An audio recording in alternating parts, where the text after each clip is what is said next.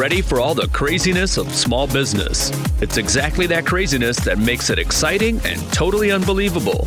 Small Business Radio is now on the air with your host, Barry Moltz. Well, thanks for joining this week's radio show. Remember, this is the final word in small business. For those keeping track, this is now show number 727. It's sponsored by Truly Financial, banking that puts money back into your business. Get a free copy of my new book, Change Masters, how to actually make the changes you already know need to make by signing up for a free account. Go to www.trulyfinancial.com/Barry. Well, have you ever sat back and ended up professionally in life when you consider where you started? My next guest seems to be on a journey similar to many of us. Bruce Jackson is an Associate General Counsel at Microsoft and Managing Director for Strategic Partnerships out of the President at Microsoft's office. Born in Brooklyn, he studied law at Georgetown University and spent a decade working in entertainment law with some of the top music talent in the country. He's got a new book out. It's called Never Far From Home. Bruce, welcome to the show. Thank you for having me, Barry. It's a pleasure to be here with you, and you are. And I love the New York accent, so I really appreciate that. Being from New Jersey and now living in Chicago and Arizona, I don't hear it too often. I'm glad you hear it. So, tell us about your background and why title the book Never Far From Home?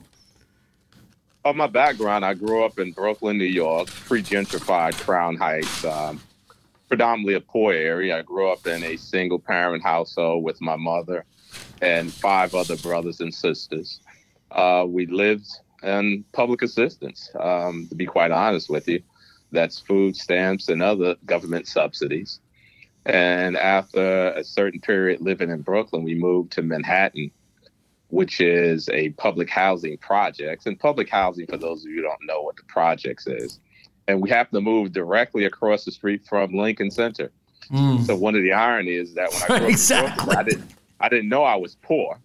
Right. Because everyone was poor in Brooklyn where I grew up. But when I moved to next to Lincoln Center, I realized there was a difference because on the other side of the street, people were not middle class. They were wealthy, right? And so I knew at that point there was certainly a difference in terms of the lifestyles. And so, I interview a lot of people that are able to pull themselves out of their original economic situation and move to a different socioeconomic situation. How'd you do that? And what made you think you could do that? Well, I didn't quite think I could do it, but I'll tell you what kind of motivated me to do it. I think one of the things when we talk about growing up in the inner city and people are still there. Everyone wants to live a better life, but they just don't see how, right? I think that's just the reality. And I tell people all the time, no one's smarter than anyone else. If you take someone from an affluent area and anywhere in the country and put them in a urban setting and public housing, that person may not do well because Absolutely. It's all about environments and resources. And if you take someone out of a public housing and put them in an affluent area, that person will probably do extremely well. So what motivated me, because I wanted to quit several times, right? Living in the inner city, you always have one foot in, one foot out. And I wanted to quit. The last time I went to college and I called my mother and said I wanted to come home. And she said, if you're in that much pain, come home. I said, this is difficult. This is just too much for me. And she said, come home. And then I had to call my aunt, follow that up. And I kind of expected what she would say. Her response was, well, Bruce, if you come home, were you going to go back to the projects? And I said, I'm not sure. She said, what are you going to do? You want to work for Chase Manhattan Bank in the basement, making copies, which is what I did prior to going to high school. I said, I'm not sure. And then she finally stated that, listen, your grandmother picked cotton. Your grandmother could not look white people in the face. She had to address them by saying, yes, ma'am, no, ma'am. And she cleaned people's houses her entire life. Your mother picked cotton and had to do the same. I picked cotton. There's no one in our family that ever graduated from college, not just your generation, but anyone. And you're going to give up on them? And she hung up. And at that point, I realized it wasn't for me. I was doing it for those 3 women and for the generations that passed and for the generation ahead. And that was my motivating force to keep me going, despite all the obstacles and challenges that I went through along the course. I always reflect upon that conversation. You know, it's so interesting to me because a long time ago I read this book called There Are No Children Here about the projects in Chicago. And I think that you realize that if you grew up in that environment, you would be a different person. And I think a lot of people that don't grow up in that environment think, well, I'm special. Even if I grew up in that environment, I'd still succeed where I am today. And it's not true. It's really hard. It takes something like the conversation from your aunt to actually realize just where you need to get to go and how difficult it is. No, I think you're right. So one of the reasons I'm writing the book, really, for the point that you stated, is to really inspire people to break through despite this situation. We certainly can have another discussion about the system, why people are still living that way. But that's for another time, another date. But I'm telling people, let's not spend a lot of time focusing on the system and why it's like that. Let's focus on how we can make changes. And more importantly, what I'm trying to do is just inspire people to break through despite this situation. That's all people. That's immigrant, that's women, that's people in rural, that's people in urban America as well. Because we all have obstacles and challenges. As people are part of the LGBTQ plus community, that's the obstacles and challenges. And what I'm trying to do, Barry, is really also give proximity to those who are privileged. And with proximity, I hope that we can get empathy. And with empathy, we get support and people can support us along the journey. And that's been proven. And I'll give you an example. When I had a discussion with my colleagues at Microsoft, and we were talking about diversity, and I told them a story about a young professional, African-American professional, who got arrested because he didn't have his insurance card, and he ended up spending the night in jail because he was just driving through his community.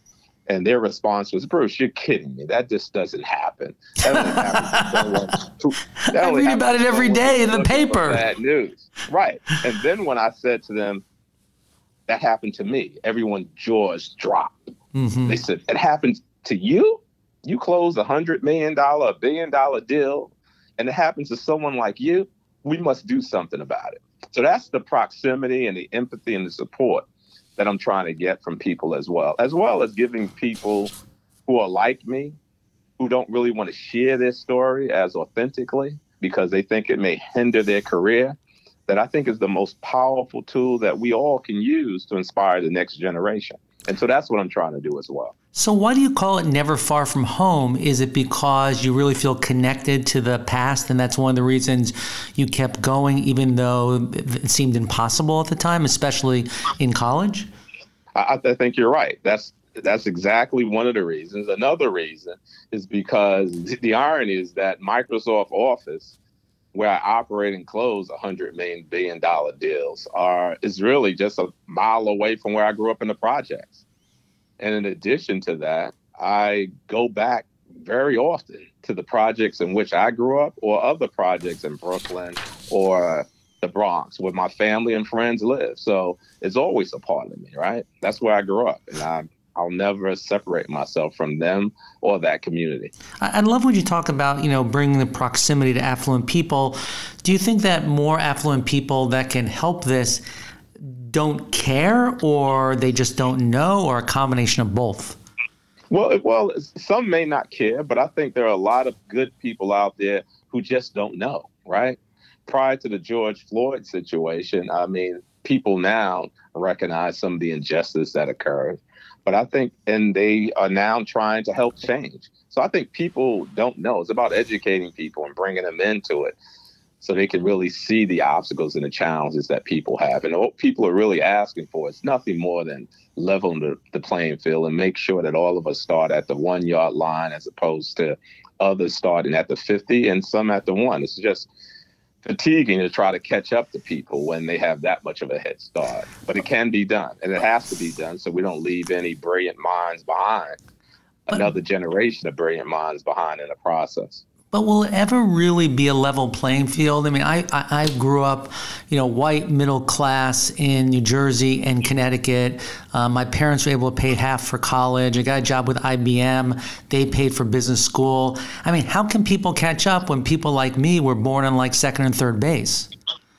Well, you know how first of all, I think ultimately I'm very optimistic. We will reach a point where it will be a level playing field. I think how do people catch up is how I caught up, right? I realized that people were fortunate and they had a head start and I had to catch up. So there was two things that really drove me in addition to the women in my life. It was the quote by Frederick Douglass, "There's no struggle, there's no progress," realizing that I'm going to have to struggle and it's going to be painful for me to catch up. And there's another poem by Longfellow that talks about the height reached and kept by great men were not attained by sudden flight, but while their companion were asleep, they were toiling upwards during the night. And that just means you have to work harder than other people. The average person doesn't want to work more than the minimum time required. If it's a 9-to-5 job, for example, at 5 o'clock, they leave. If you stay to 6, you'll catch them over time. So you can catch people because people don't really want to put in the time and the effort, the average person. So you can catch them over time, but it is fatiguing, right? So I love what you say is that you don't expect necessarily the system to get everybody at the starting line at the same time. It's just the people that are behind, they got to work harder. Right. They got to work harder, unfortunately. But I expect at some point the system will create an environment where everyone has the resources to be successful. For example, we're talking about broadband is now a major issue. Broadband's the gatekeeper, right? And there's a lack of broadband in rural area as well as urban area. And broadband, for example, is the gatekeeper to one, jobs. That's what people look for jobs. That's what people get trained, is the gatekeeper to education. And we've witnessed that during the pandemic. So we got to get broadband in all communities so people don't fall further behind. So no, the system has to play a role in making sure there's equality for all. So you also talk about what helped you in your life is also the women. Tell us about the women. Well, the women, as I said, as my grandmother, is my mother and my aunt. Those are the people who were the source of my inspiration and my motivation to drive forward. And I gave an example when I talked about the conversation I had with my aunt when I was ready to drop out of school. So those are the people that supported me even financially the best they could. And what I mean by their support financially, that was basically giving me food stamps when I was in college, right? To survive, right? That's the type of support. In your case, you said your family paid for tuition. Well, they couldn't, but they gave as much as they could give, whether it's food stamps or whether it's the pittance, part of the pittance they were receiving from public assistance, their monthly check. So those are the type of support and moral support. Yeah, my parents paid for half, but school was only $4,000 a year at that point, so it wasn't that expensive. So you go to college, but then you also go on to law school. That amazes me. So how'd you make that jump and why?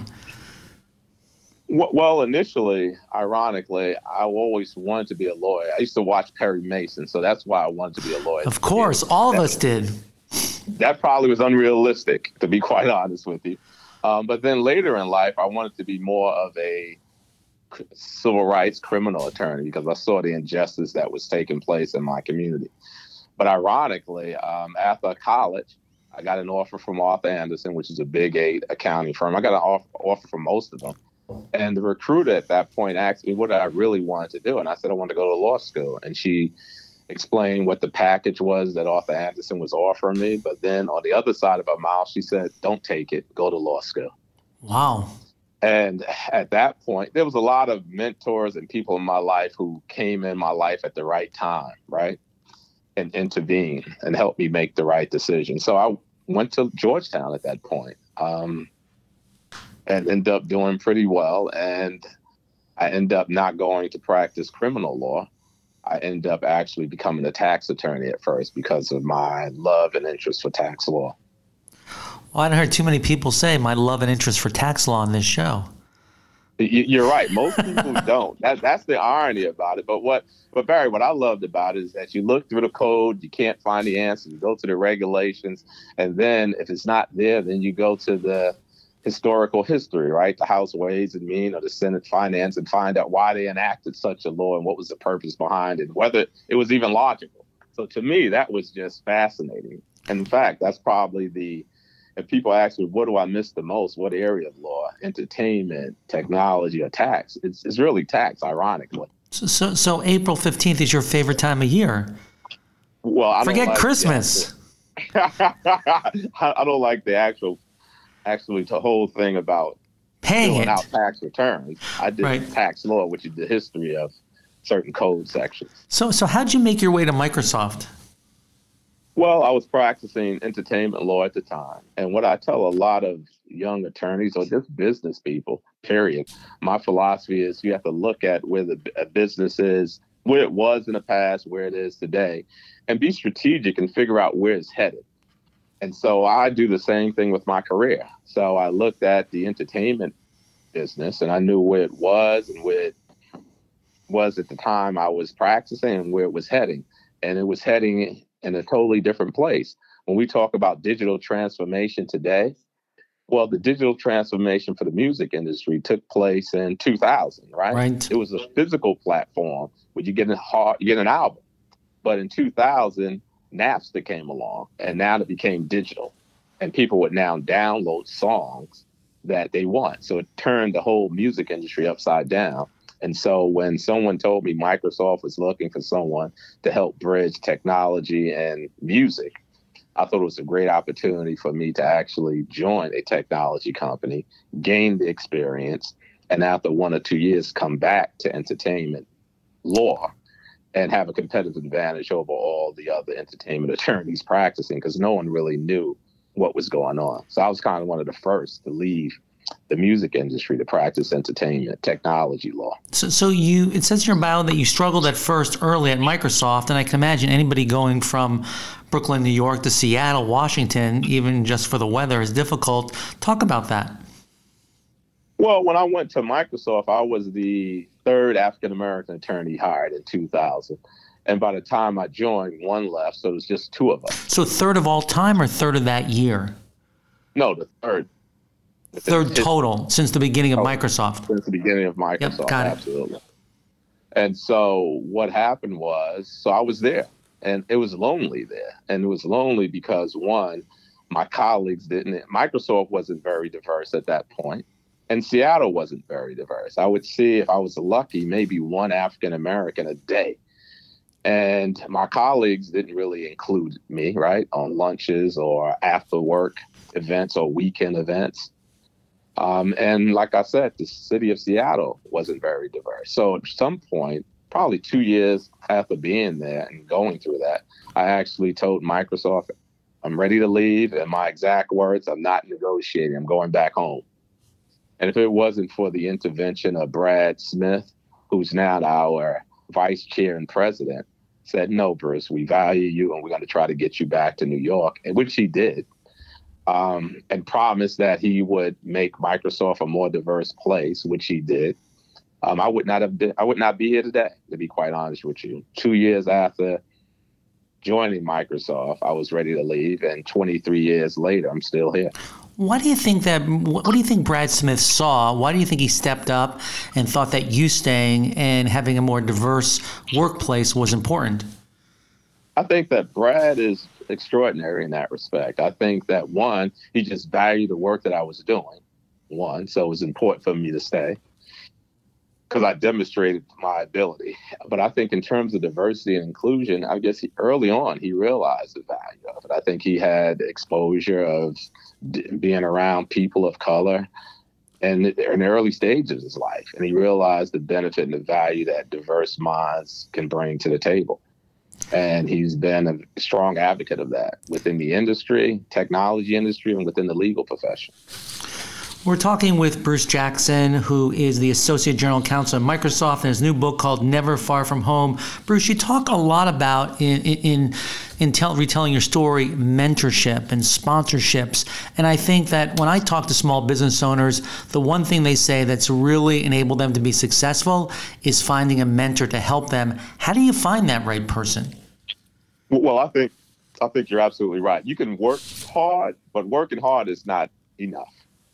You need the mentors, but you also need the sponsors, people who can invest political capital and really make the difference. And sometimes those things, to your point, happen organically. And sometimes it doesn't. And if it doesn't, you got to be pretty strategic about it, right? You can't sit back and wait for it to happen. So I think what you do is look for businesses, if it's a business or a person that you would like to be like, you would like to model their career or their business model.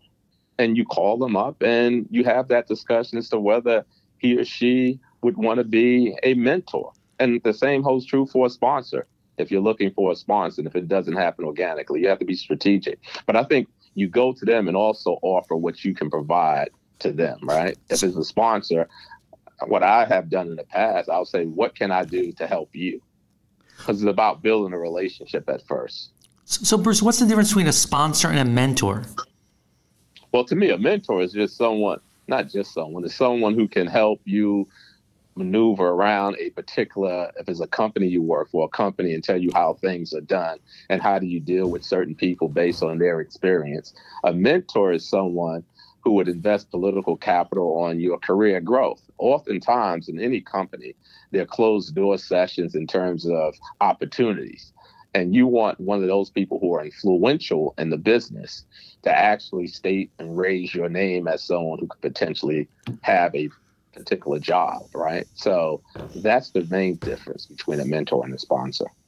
And can you actually go up to people and say, hey, I'd really like you to be my mentor, or I'd really like to be my sponsor, or as it happened, have to happen more organically?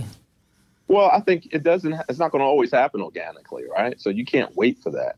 So I think there isn't anything wrong with you approaching someone and say, I'm looking for a mentor, and would you mind being my mentor? If it's a sponsor, I would probably look at what they're doing and what their priorities are if they're in a company and say, I notice this is your priority.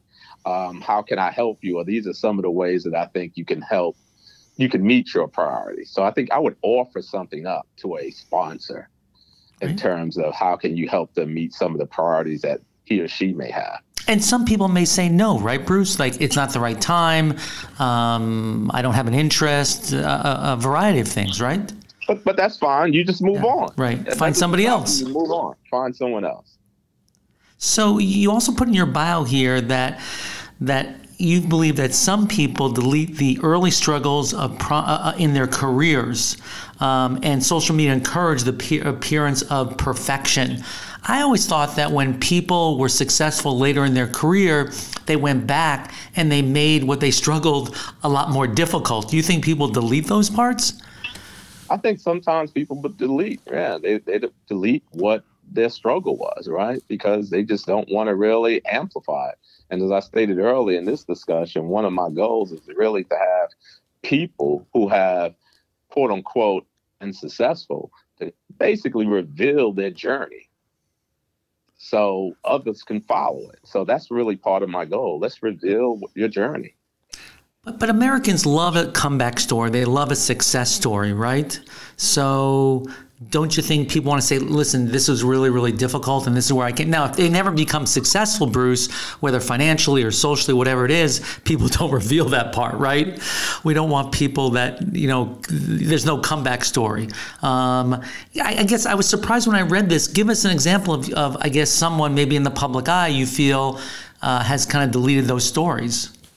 Well, it's a lot, right? I think there are even some of my colleagues, right? Not just African-American, but even immigrants. They'll say, Bruce, you know what? That's my story, but I didn't want to share it because I don't know how people would react to the fact that that's my background. My background is similar to yours, right?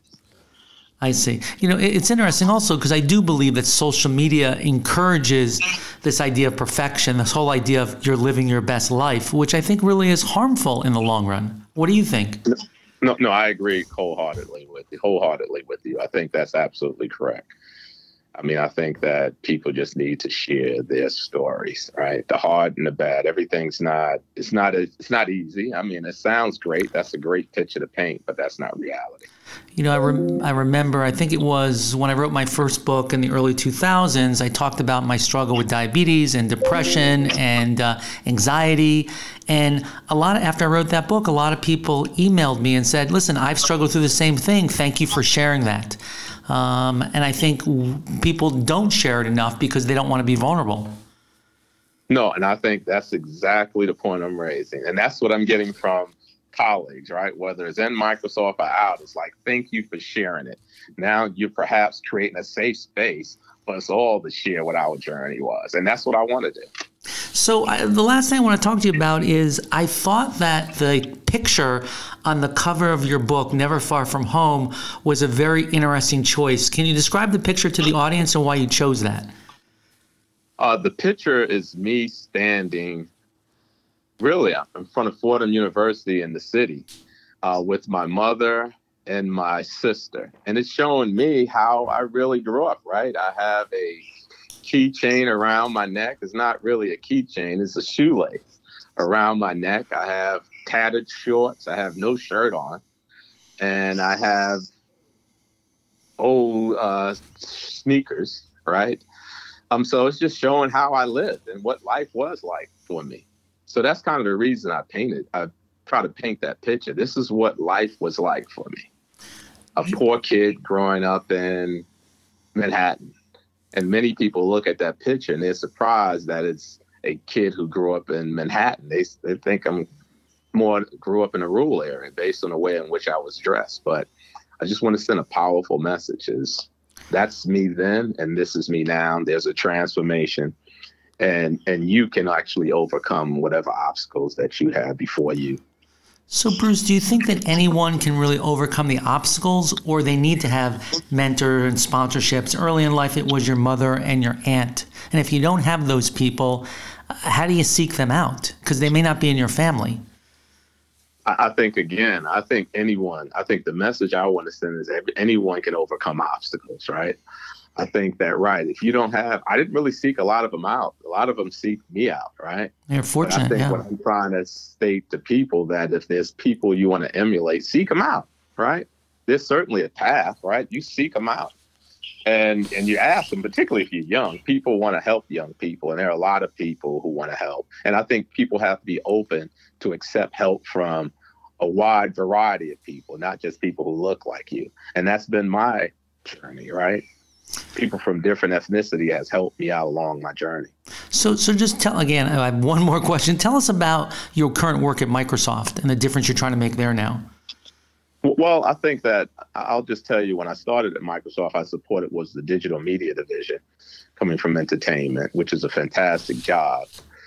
And then we helped basically Microsoft create the Windows Media Player. And then I had to go and work with all my other colleagues to get content in Windows Media format. Fantastic job. Went from there supporting a $20 billion U.S. business.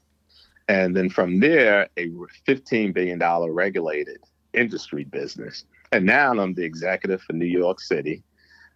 Help other internal clients approach customers about digital transformation, actually have the relationship with New York City government as well. And then I also work with other strategic 500 companies on various initiatives, right? There may be initiative with some banking institution where they have financial literacy, we have digital literacy. So the goal is how can we combine the two to make a more impactful sort of initiative out there. So those are the type of things that I'm doing now. So my son is graduating from NYU in computer science in May. Maybe he can call you and you can give him some advice. Hey, it's all about one helping the other. That's right. More than happy to help. So do you go to Lincoln Center now, or it's like, no, they didn't want me then, I don't want them now? Well, Lincoln Center, that's when I opened the taxi doors at Lincoln Center. And the book, I performed at Lincoln Center, ironically, because I was involved with the arts. Wow. So I certainly walk through Lincoln Center all the time. I go to Amsterdam houses, right, because I still take the train. Wow.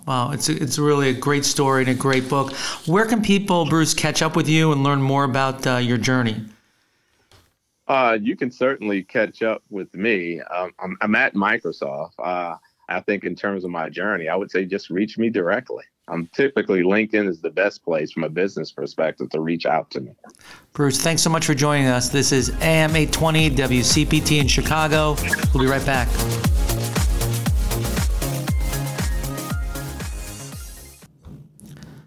My work with thousands of small business owners over the last 20 years inspired me to write my next book on how to make changes. Well, that's not exactly true. More accurately, my frustration and the resulting challenges working with small business owners forced me to write this new book. Let me explain. I'm often asked by companies and small business owners that I don't know to help them. Typically, they're feeling stuck by a problem and their companies can't move forward. After analyzing the situation, we mutually decide on a go-forward strategy. I help them assemble a detailed plan to make any changes in the critical success factors and actions that need to be completed. They agree that taking these actions will help them solve their issue for their company and make them more money. And then, almost nothing happens. Unfortunately, most small business owners implement a few easy steps, but never take the critical or difficult ones that could make a difference. This has long frustrated me since we worked really hard on putting together this plan, and at the beginning, we were both excited about the result. I wrote my new book, Change Masters, How to Actually Make the Changes You Already Know You Need to Make to figure out why small business owners do not make the changes or take the actions that they know will help them reach their goals. Where is the gap between sincere intent to make these changes and the actions to actually do it? What holds most people back and keeps them stuck on the same path over and over again? Why are they still so comfortable in not making these changes and staying on a path that clearly doesn't work for them? One thing is, it's not adding to their happiness and it's not adding to their feeling of success. What steps do they need to take to slowly break free and start to make those changes today that will help them in the long run? In my new book, I reveal much of the psychological research around why change is just so hard for so many people and real-life strategies that every small business owner can employ right now to make the changes they need to make in their companies to grow. So get my new book, Change Masters. Remember, I'm not trying to convince you to make a change, but rather help you make the changes you already know you need to take. I just hate the way big banks treat small businesses. They're always a gotcha. High fees, no rewards, minimum balances. So what's in it for you? Now comes a bank that gets small businesses. Truly Financial gives you a corporate Visa card, a checking account, and up to 2.5% cash back on every single dollar your business spends.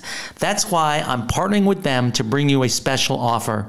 Go to trulyfinancial.com/Barry and learn about how you can get all these benefits for your company and get a free copy of my new book, Change Masters, How to Make the Changes You Already Know You Need to Make when you open an account. So go to trulyfinancial.com/Barry and truly spelled TRULY and get a free copy of my book, Change Masters. Stick around to get your small business unstuck. More of Small Business Radio with Barry Maltz, now on WCPT 820, Chicago's Progressive Talk. Well, I remember when we broke ground for my new home in Scottsdale. It was February of 2020, just as the pandemic started. I remember calling my pool company up, asking them for a steep discount because, in my words, I said, this is the last pool you're ever going to build for the next 3 years. And boy, was I wrong. My next guest will set us up in the right direction. Michael Wagner was born in California, but grew up as a military brat who lived in many spots and traveled around the world. He had leadership roles for Coastal Training Technologies, which was acquired by DuPont over a 19-year career. He's now president of Pool Scouts, and Michael oversees the business and works to drive growth and ensure financial support. Michael, welcome to the show. Thank you very much, Barry. Looking forward to the conversation. Okay, so we now know what happened 3 years ago, right? I was really wrong. I lost lunch with the owner of the pool company. A lot of times during recessions or downturns, people start spending money, but it seems like the price of pools only went up. What happened? Well, it was an interesting time for the pool business, and we were one of these fortunate pockets of growth amidst just craziness what happened. But obviously, we know the results now. People were forced to spend more time in their homes. And, things that they normally did for fun were unavailable, including community pools were closed. So what this drove was really growth in home spending, and pools were the beneficiary of that. Pool growth over the past couple of years has been unprecedented, 24% across the country. Some markets like Florida and Texas, over 30% growth year over year. So people have been building pools like crazy and spending more time and money at their homes than they ever have in the past. So were you surprised? You know, when the pandemic hit, we were very concerned for our franchisees, obviously, around the country, thinking, oh my gosh, what's going to happen? And right out of the gate, our business was deemed an essential service. And because we were doing work in people's backyards, you know, not having to come face-to-face contact with them, and largely our technicians are by themselves in a vehicle traveling around to people's backyards doing work, we were in a pretty safe environment, both for our workers and technicians, for our franchisees, and then for the homeowners themselves. So right out of the gate, you know, we were concerned for about a month, and then we realized, you know, we were going to be busy. And we were, in fact, super busy and have been since that happened. You know, in a sense, it is an essential service because, you know, I'm not necessarily at my house that has a pool year round, but if it doesn't get cleaned every week, it ends up being a petri dish, and it's a problem. It is. And, you know, when pools got ignored, or when they get ignored, they become really places for mosquitoes to breed. So biohazard. Exactly. So yeah, we've been you know, really fortunate, and then that has helped us with you know, with our franchise growth as well. And you know, our franchisees were happy that they were part of Pool Scouts as opposed to some other businesses which, you know, shut down during the pandemic and really were challenged. We were laden with opportunities for growth, which is great. You know, it's always interesting to me when we go through a recession, and in my professional life, I've been through many of them. It's kind of like musical chairs. You know, things are going really great. The economy's expanding. Then all of a sudden the music stops, and you're not quite sure who's going to have a chair, right? I mean, if you owned a pool service or you owned a cycling store, you were in great shape, right? But if you owned a, let's say, indoor kids play area or something like that, it was a problem. You kind of sort of went out of business overnight. Yeah, you know, here at my company at Buzz Franchise Brands, we have 3 brands during the pandemic, one of which is Pool Scouts, which I talked about, another which is Home Clean Heroes, which is a home cleaning business. And then we have a brand called British Swim School, where we teach kids how to swim in leased pool space. And that business was shut down for 4 months. So we were scrambling to work closely with franchisees to figure out their plans going forward. And we were very fortunate to be able to, you know, to not lose any franchisees during that time frame. But it took a lot of work, and those businesses were not generating any revenue for 4 months straight. So yeah, to your point, there's lots of opportunities out there. You know, restaurants were struggling clearly in many ways, and other businesses. But really, you know, things that had to do with the home, especially things outside the home, were really in a fortunate place. And so the reaction of your franchisees was worried, but then when things started getting going, they were happy. Like I talked to my local cycling store, and he goes, I have to tell you, the pandemic is the best that ever happened to my store in the last 20 years. How are you guys going to use this to really build on that success? Well, so you've had all these pools that have been built around the country. And, you know, our job is to go out and clean and maintain and keep them working.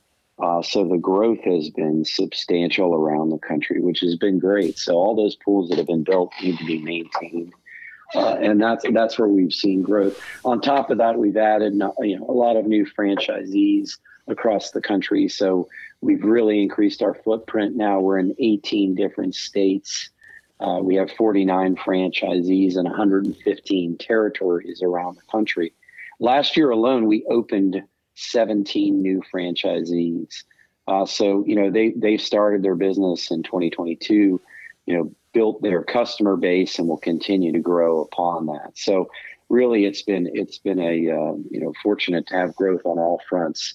The geography, the number of customers that we serve, and the number of franchisees that are serving them. So have the demographics of who owns pools changed? I mean, the price of installing a pool, Michael, certainly has gone up, but do different people have pools than they had 5 years ago? Well, I would say over the past couple of years, because a lot of home projects and pool construction are often tied to home equity and borrowing money. Historically, over the past couple of years, the price of money has been inexpensive and home values have been super high, driving up equity. So that growth has been both at the lower end of the pool side, and then the higher end, of course, continues and will continue to grow. So we've seen, an influx of new pool owners around the country. The demographics are pretty similar to what they've been historically. Now that we're going into, a time where money's a lot more expensive and real estate concerns are out there, the growth will be more limited to the higher end side of pools. So we'll see a drop off of the other side of things as far as the pool owners that would have, borrowed money to get a pool in place as opposed to, kind of just paying for it. But we've really seen such great growth and unprecedented growth that, the pools are out there, they need to be maintained. And our typical customer does not want to do it themselves. They want to, pay us to do it. And that's really represented in who we service, across the country. We know who they are, and we know how to target those households as well. Well, when my pool was installed, the installer showed me how I could test and clean my own pool. And at that point, I said, well, maybe I should have someone else do it. It was a little bit too complicated for me. What is the profile of the person that starts or buys a Pool Scouts franchise, and what's the economic bargain for them? Yeah, we have a varied group across the country, which is really neat with franchising to be able to, to learn and know your franchisees. We have, folks that have been in the corporate world in business. We have a few veterans in our system, which have made really great franchisees. And we have some folks that have had other businesses as well in the past. It's really a varied group. In our business, there are pretty clear roles for running the business. You have really an office side of things, and then you have a field side of the things. So the field work are technicians traveling around in branded vehicles in people's backyards every day, cleaning between, 8 and 20 pools a day, depending on where they are in the country. And then the office side is really answering the phone, scheduling jobs, managing, the inventory, and ultimately hiring and retaining great technicians. That role is often played by the franchisee. So, there's a lot of moving parts in our business. We like folks that are comfortable with a lot of moving parts, but also following a business model, which is, really germane to franchising in general, and following the number of transactions and customers too. Our mature franchisees will service over 1,000 customers. So that's a lot of relationships to manage ultimately, and people that are what I would say people. They can deal well with customers, and then they can hire and retain great people to work in their franchise as well. So there's a lot of people out there that clean pools, right? How do you differentiate yourself from everybody else? Yeah, it's a great question, Barry. And, it is a business that historically has not had the most professional reputation. And so our ability to stand out is pretty substantial. It starts with the branding and marketing to attract customers to a brand that's national now. Also, we back up what we do with a Scout guarantee across the country. Our technicians show up in branded vehicles. They're licensed and insured. They're wearing a uniform. They've been background checked. So the technicians that are in the backyard are differentiated. And then, of course, our communication tools and tools to run the business. We text customers when we're on the way. We send them a before and after a report that shows before and after pictures, all the chemistry reading and who was there and what was done. We use a Net Promoter Score program across our franchise system to rate the technicians and the service that's delivered, and then we are very transparent about those results. So really, it's communication with the customer, it's the systems to operate and manage the business, and it's the professionalism that we offer with the service. Of course, we train people on how to do the pool cleaning, maintenance, and repair the right way. And we've got a team of technical support folks and a team of business support folks that really offer up that support to our franchisees. But Michael, from my standpoint, again, being a new pool owner about 3 years now, it's kind of a blind buy to me because I don't really know what goes on in that pool, right? Except if obviously it doesn't look right or, someone gets sick. So how do you build that trust if it's people really don't know what's going on and what goes into cleaning a pool? So, one of the things we've not had problems with has been customer acquisition, Barry. Really, and one of the things we do clearly is market. So we're in the, whether it's direct mail, digital marketing, or community-oriented marketing, we're in front of those prospective customers on a regular basis. In the beginning, we're selling our professionalism to the prospective customer, and then it's about really just delivering on that. So really, to your point, Barry, if your pool's clean and you've paid somebody to maintain it and you don't have to do it yourself, you're happy. In order to kind of keep that maintained, the professionalism and the service high, we do a great job of communicating with the customers and then ultimately delivering, what our promise is, which is perfect pools, Scouts honor. So really, it's just once you're in that backyard, it's about retaining a great customer relationship, the trust of the customer, and delivering high quality service. So lots of tools and training that we use to deliver that high quality service, through the technicians of the franchisees, backing up the work that we provide, and then and delivering upon that with the professional approach that I mentioned. So there's been no problem with your tagline with the Boy Scouts of America, I assume. No, we're fortunate. We've trademarked Perfect Pool Scouts Honor, and yes, we're all set with that. So is the model any different in climates where people don't swim in their pools year round or they drain their pools? Yeah. So draining pools doesn't really happen, to be honest with you, because of water. But regardless, we are in, like I said, 18 states. We're in Connecticut, we're in Idaho, we're in Utah, we're in Michigan. So we're in markets where they are very seasonal markets. Barry, that's one of the misnomers about the business. First of all, the season's always a lot longer than folks expect it to be, and we are able to demonstrate that to franchisees. But in those seasonal markets, we have a material business about opening and closing pools. And that is a predictable, schedulable service as we get the customer relationship going. So in those markets, like I mentioned, and we're in Maryland, we're in, lots of markets where we open pools, which can start in March, depending on the market, and we close pools, and we close pools in December in lots of markets as well.